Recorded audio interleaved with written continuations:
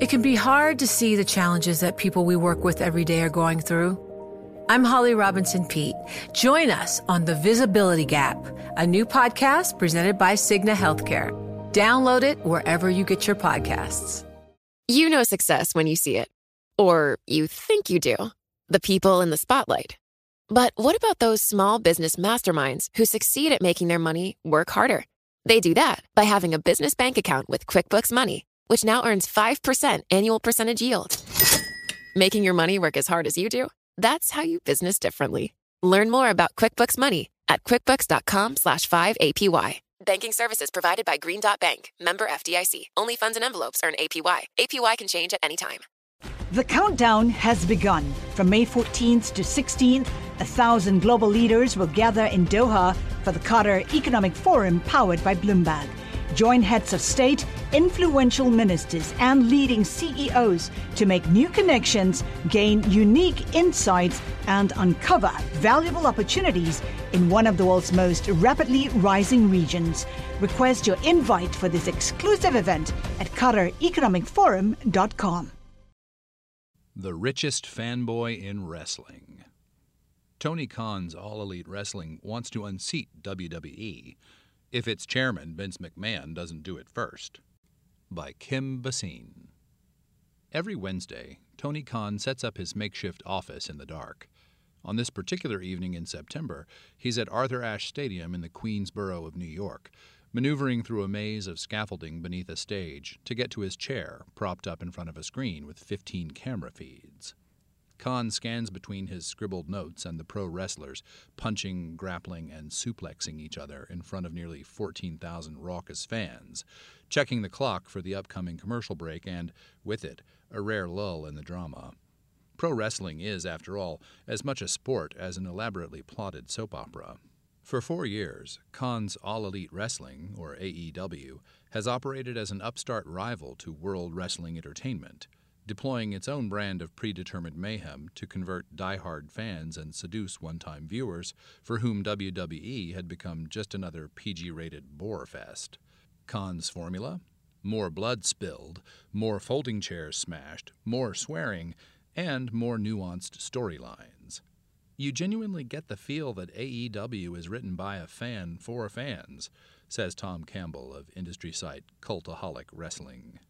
Inside the ring, Canadian wrestling legend and former WWE firebrand Chris Jericho, whose character is a narcissistic rock star with flowing blonde hair, tries to wallop the chiseled Swiss hero Claudio Castagnoli in the skull with a baseball bat. He fails, but when the referee's back is conveniently turned, he kicks his opponent square in the nether regions. Castagnoli is helpless as Jericho delivers his finishing maneuver, a spinning elbow to the face. New champion. That's how it goes in the scripted world of pro wrestling, where the villains are just as important as the heroes. As Jericho returns backstage, Khan rips off his headset and pounces on his sweat-drenched star to give him a hug. "I effing loved it," he yells, before scurrying off to man his station for the next match. Khan, who has the wispy build and frenetic energy of a teenager, is the most well-funded benefactor in decades to take on the WWE hegemony. His father is Shahid Khan, the Pakistani-American owner of the National Football League's Jacksonville Jaguars and the English Premier League's Fulham FC, who made his fortune building Flexingate into a nearly $10 billion U.S. auto parts manufacturer. After moving to the U.S. as a teen, Shahid worked his way up from washing dishes to buying out his former employer, Flexingate, in 1980. Today, it's one of the largest privately held companies in the U.S., and the Bloomberg Billionaires Index pegs the Khan family's net worth at $7.6 billion. When Tony told his father he was going to hatch a WWE competitor, his father's reaction, "Are you nuts?" Khan's professional experience until then had mostly consisted of working on his dad's sports teams, taking roles as the Jaguars' chief football strategy officer and then as vice chairman and director of football operations at Fulham. With his obsessiveness for analytics and almost annoying optimism, he earned a reputation as slightly more than your average Nepo baby. He still holds both roles. Bankrolled by Khan's family fortune, AEW was his first swing at building his own business from scratch, a business long dominated by a single towering brand, WWE, and its chief architect, Vince McMahon. Khan has spent tens of millions of dollars luring top stars, such as Jericho, a 6-time WWE World Champion, and Castagnoli, a 7-time WWE Tag Team Champion, creating a fierce fight for talent that's been as dramatic at times as the plotlines in the ring. Wrestling stars have been pinging between the upstart and the incumbent, chasing dollars, autonomy, and validation. Khan has also been sourcing talent from the indie circuit, where thousands of wrestlers perform for tiny paychecks and a few dozen people in venues such as nightclubs and bingo halls. In March, Khan acquired the small but respected pro wrestling company Ring of Honor from Sinclair Broadcast Group for an undisclosed sum, adding a new crop of wrestlers, some intellectual property, and an extensive video library. AEW is also considering starting a streaming service, likely through a deal with its broadcast partner, Warner Bros. Discovery, according to a person familiar with management's thinking, who asked not to be named. Last year, AEW broke $100 million in annual revenue for the first time, the person says. As its new rival gains ground, WWE finds itself more volatile than ever. McMahon, who bought WWE's predecessor from his dad in the 1980s, transformed it from a regional attraction to a $6.3 billion empire. In July, after the Wall Street Journal revealed that he had secretly paid $12 million in hush money payments to settle allegations of sexual misconduct and infidelity, his board of directors opened an investigation, and McMahon announced his abrupt retirement. 6 months later, it seems he's changed his mind. In early January, as controlling shareholder, he proclaimed himself chairman again, booted 3 board members, and replaced them with allies. 2 more quit in the aftermath. Now his daughter and heir apparent, Stephanie McMahon, has left the business, and her role as co-chief executive officer, leaving Nick Khan, no relation to Tony, in charge. In the weeks since, WWE has hired financial advisors to explore strategic options. Investor groups are also suing over McMahon's surprise return and sex scandal. WWE declined to talk to Businessweek about the saga. In a letter sent to the board in December, McMahon said he left WWE to give space for the investigation, but it was critical for him to return to lead the exploration of a possible sale and negotiate new media rights deals.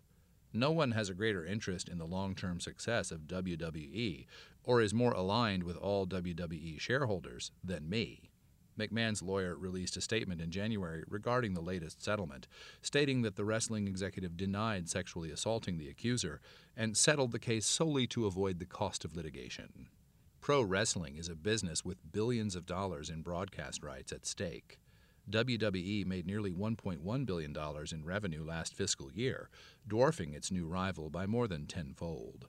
But AEW's viewership has crept up, breaking 1 million on several episodes, or about half that of WWE's top show. Both WWE's and AEW's rights packages are expiring soon, setting up a crucial showdown between potential suitors that range from Fox to Amazon. Analysts say Comcast could end up paying more than $2 billion to renew the arrangement it has with WWE to put its content on NBC's Peacock streaming service. Khan has promised that whatever deal replaces AEW's current one will be historic. One of the few areas in which media investors remain bullish is in sports rights, says Bloomberg Intelligence's Geeta Ranganathan.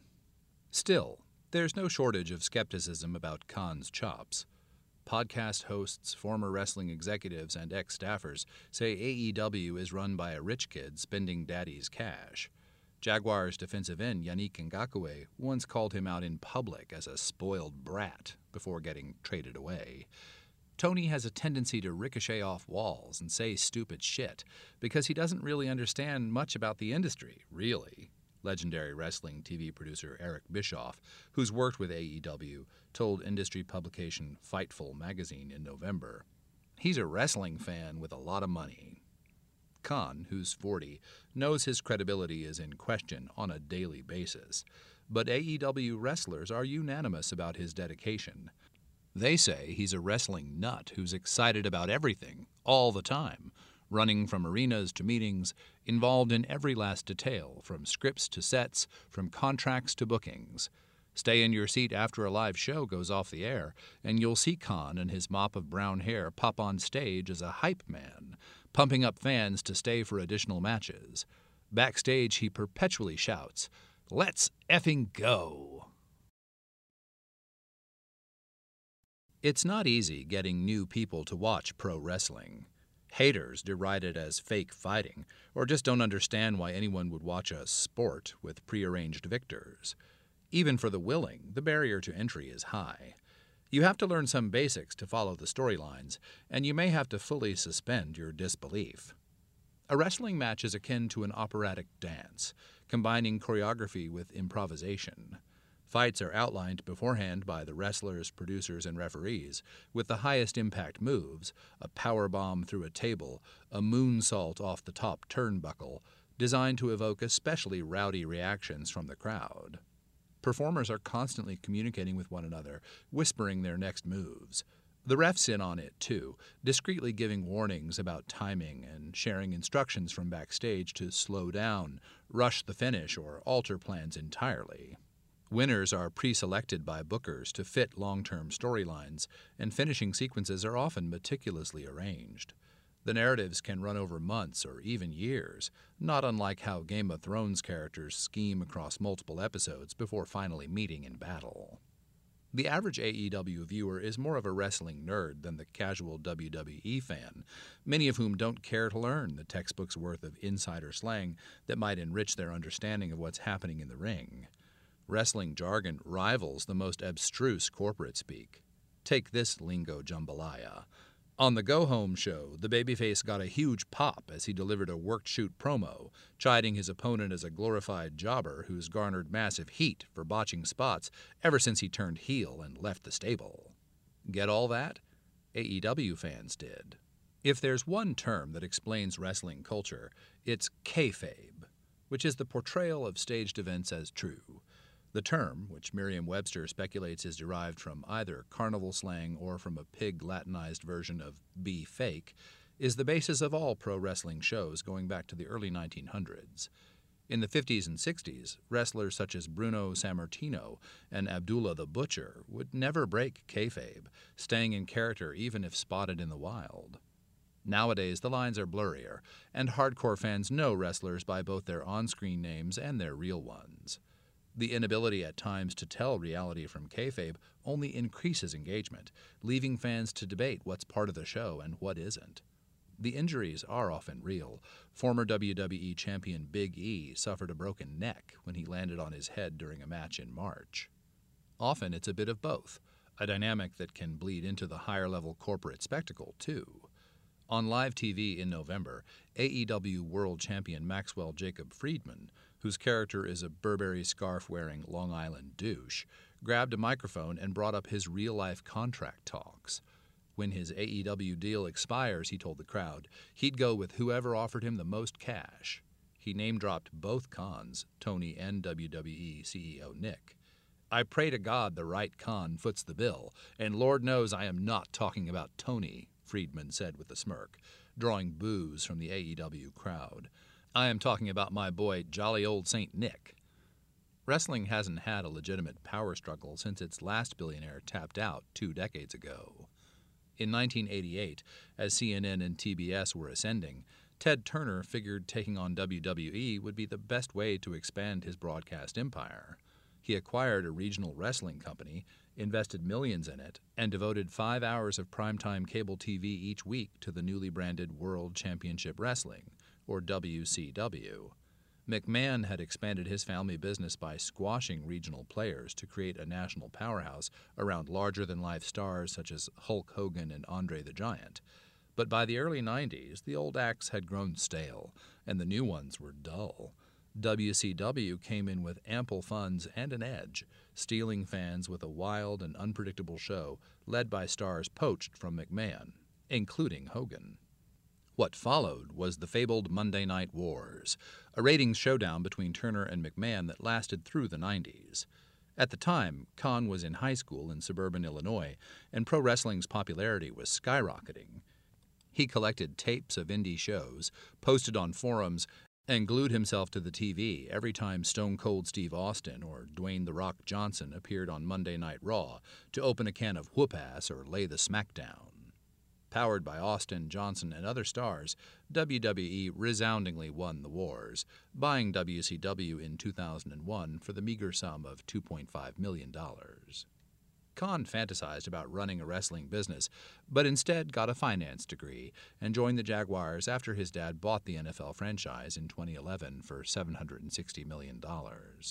The younger Khan, then in his 20s, was entrusted with its analytics department, supplying the coaching staff with data such as player speed indexes and play call percentages.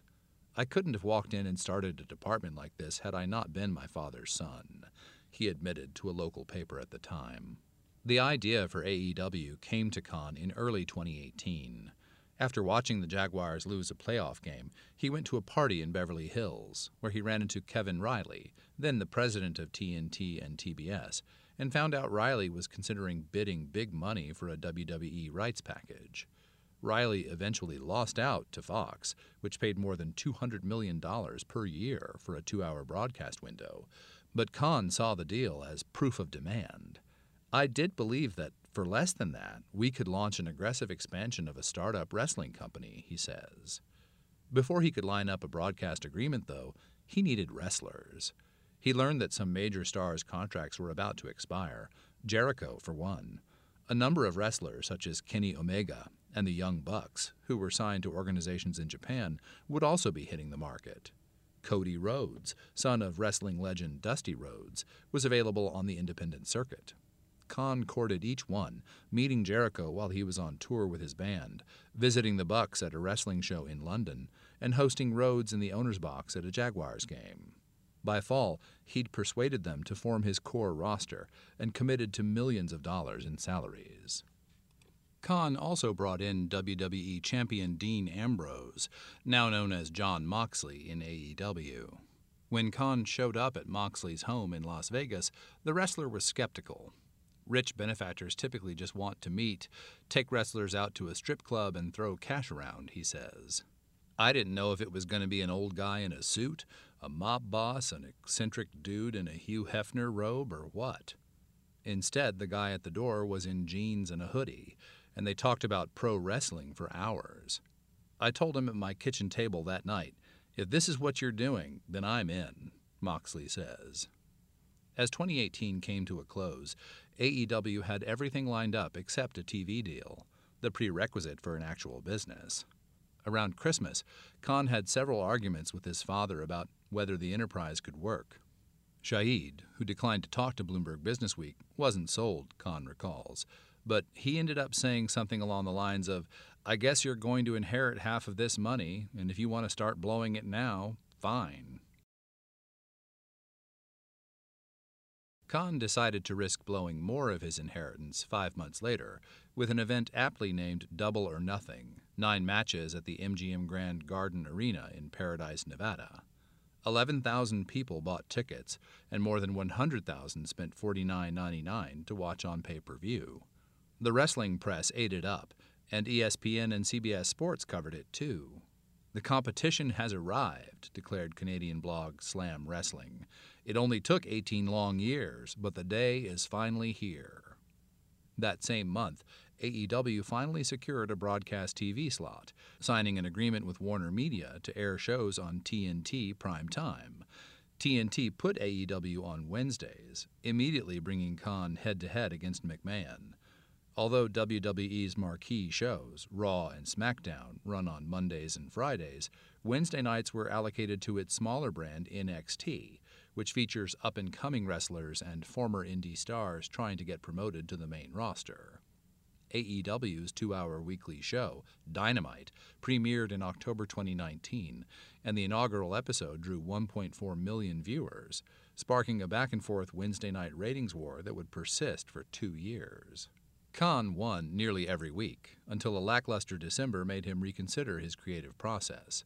The writing on AEW's first shows was done by committee, with top wrestlers included in the meetings, leading to some disjointed storytelling. Khan axed that approach, taking full control of the narratives.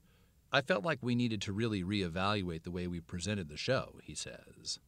At WWE headquarters in Stamford, Connecticut, executives monitored their new competitors' progress and wondered aloud what to do. Bryan Danielson, one of WWE's top stars, says that in early 2020, McMahon called him and asked a question that shocked the wrestler. Do you see anything that AEW's doing better than us?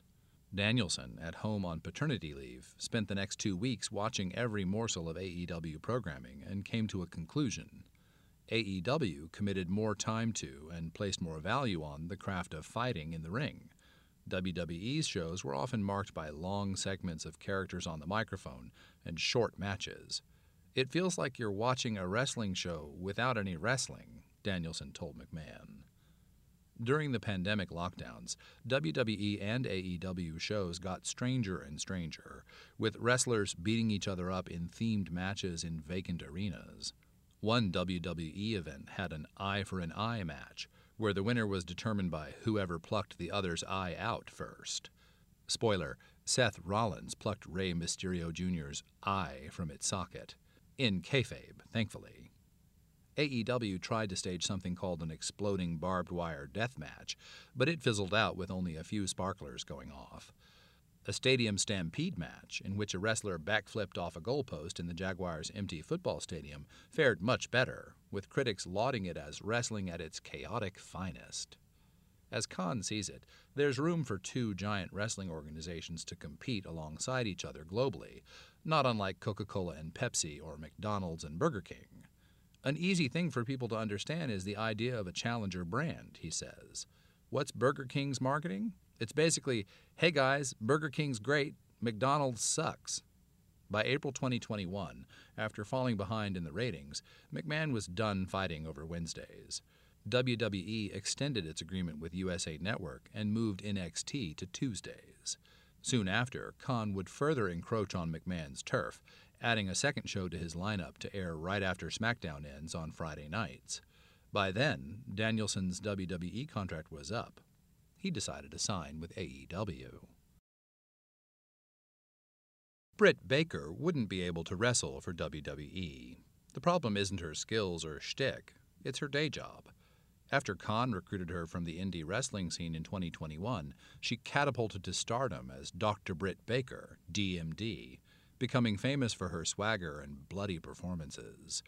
In real life, Baker had also recently gotten her dentistry degree, and she was determined to straddle her two careers. WWE wrestlers have been fired for having side hustles, whereas Baker is allowed to fly home to Florida after a match so she can work on teeth the next day. I had a cut on my head. I had a black eye. I looked a mess, she says of a recent day back at her office. Some of my patients asked, "What happened to you?" Refugees from WWE say that Khan has given them more power over their careers than they've ever had, and that his flexibility has been essential to attracting and holding on to talent. Moxley and Danielson both cherish the creative freedom, like no longer having to read scripts in the ring as they did in WWE. That's not to say everyone at AEW is happy. Cody Rhodes, one of Khan's original signings, who also served as executive vice president. The industry has a peculiar tradition of its wrestlers doubling as execs. Jumped ship after helping build the business for 3 years. Rhodes' exit caused an uproar among the dirt sheets, the tabloid-style wrestling newsletters, blogs, and magazines that chronicle all the backstage drama. But by summer, when the McMahon scandal broke, the dirt sheets had something far juicier to gossip about. Khan tweeted, fueling the fire, "I'm grateful to now be the longest-tenured CEO in pro wrestling." Khan wouldn't say whether he thinks McMahon's surprise return is good or bad for AEW. In a securities filing after McMahon's initial departure, WWE admitted that the changes at the top of its management structure were extensive and that its CEO's exit could impact its bottom line. With the 77-year-old executive back, investors are upbeat. Shares spiked in January to their highest level since 2019. But WWE's TV agreement is set for renewal in 2024, and the company is gunning for its most lucrative media deal yet. At a Wells Fargo summit in November, its executives said WWE is looking at the marketplace for its pay-per-views, now rebranded as premium live events since they're streamed on NBC's Peacock for a subscription fee, in several international regions as it preps for talks in the U.S. Of course, that equation might change if McMahon does end up selling the business, which could fetch up to $8 billion and would likely happen in the next 6 months, according to analyst estimates. Media giants such as Comcast and Walt Disney have been floated as possible buyers, and WWE has denied reports that a Saudi Arabian sovereign wealth fund is in the running. Could Tony Khan's family buy it outright? It's possible, but the price is likely too steep without partners to help finance it. AEW's television contract, which was for $175 million, according to the Wrestling Observer, expires at the end of the year, with an option for 2024. Meanwhile, Khan is gearing up to release Fight for Forever, AEW's first video game, in February, to compete with the long-running WWE 2K franchise. As usual, he hasn't been stingy with funds, spending tens of millions of dollars to produce and market the game, and tens of millions more signing new wrestling talent, according to a person familiar with the company's financials who asked not to be named.